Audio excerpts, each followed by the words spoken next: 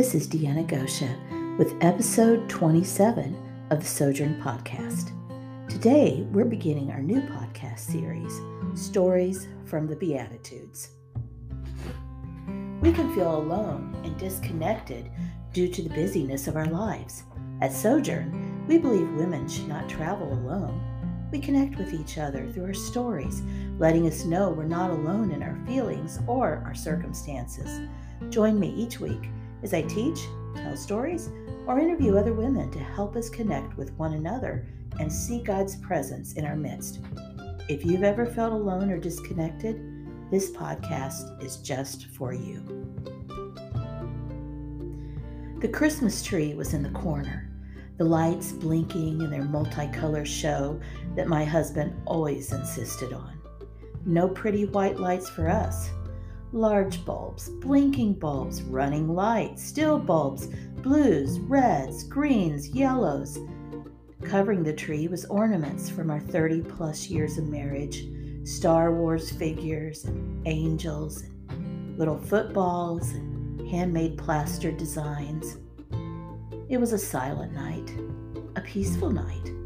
We, meaning my husband and 3 sons and I, sat around the living room reading, playing games, and soaking in the warmth of the fire.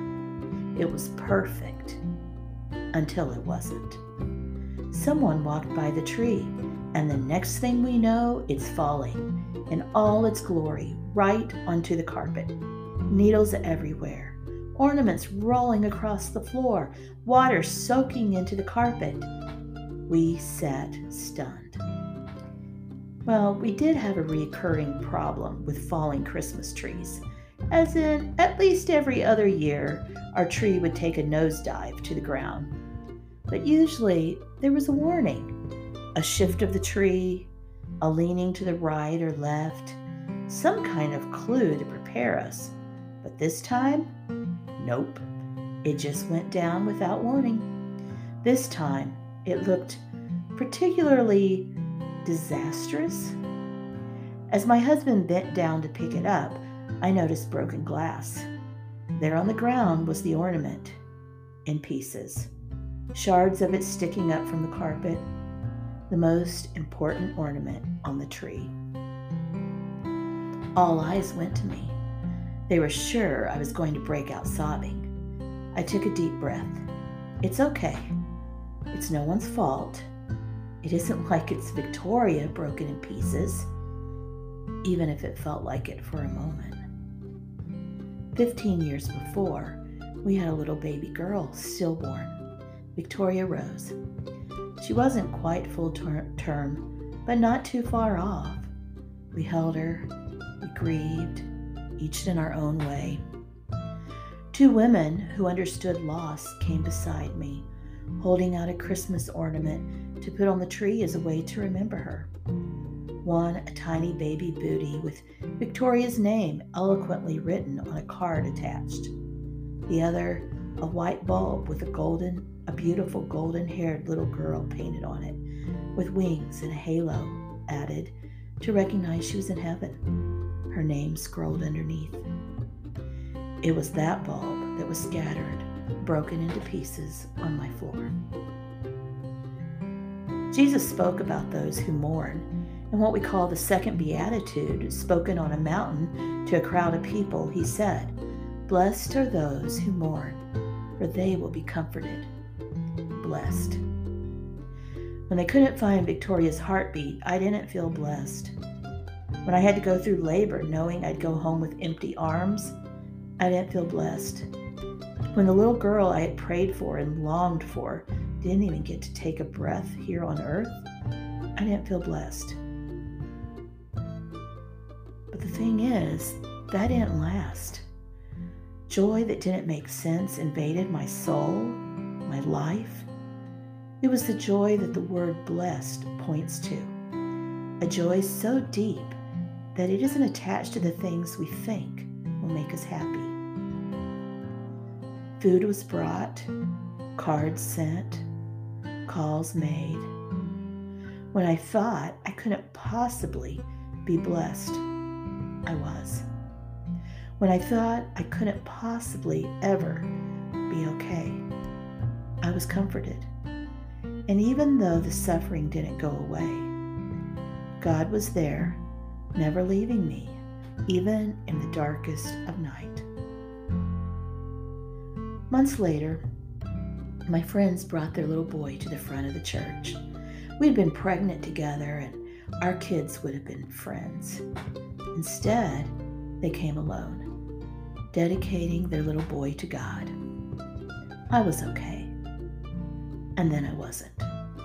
I left the service as quickly as I could, rushing into a room sobbing. I sat at a wooden Sunday school table in a folding chair with light streaming through a narrow window on my face. I sat alone and all the grief poured out, all the what ifs and the pain of loss. And then Peggy showed up, the one who gave me the glass ornament, the one who painted what she imagined Victoria would have looked like. I don't remember what she said, but I do remember how she made me feel. Seen, loved, understood.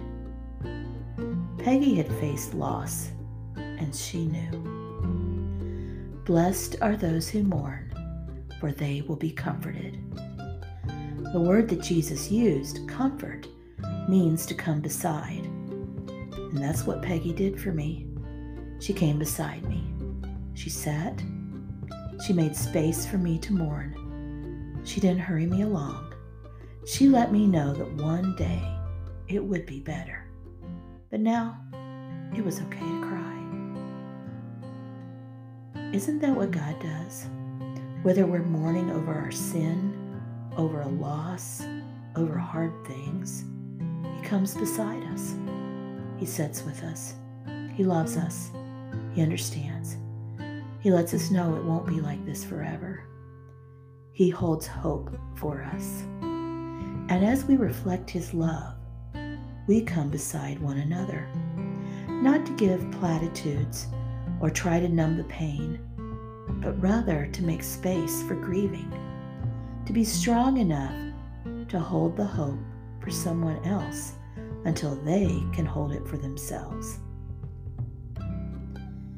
And that glass ornament that was shattered? Well, Peggy heard what happened, and even though it had been a decade since I had been in touch with her, she painted another and had it delivered to me. It hangs on our tree each year at Christmas near the top, reminding me that we may mourn, that we will be blessed as we're comforted, as God walks beside us, as others reflect His love, as they come beside us too.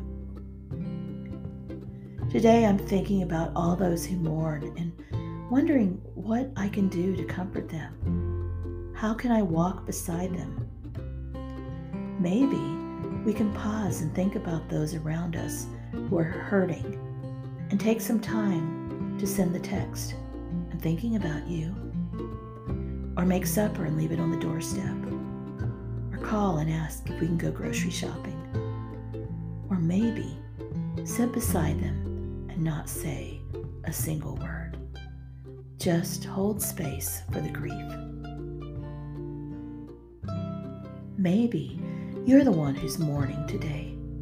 Maybe you feel alone in that grief. I'm thinking of you. And more importantly, God knows.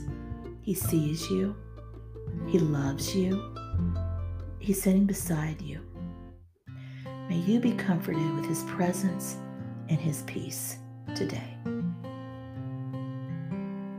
Thank you for tuning in to our podcast today. Join us each week in the next couple months as we explore more stories from the Beatitudes, stories that illustrate what it means to be blessed. You can find Sojourn on Facebook and Instagram as Sojourn Women. Follow us there for Sojourn updates.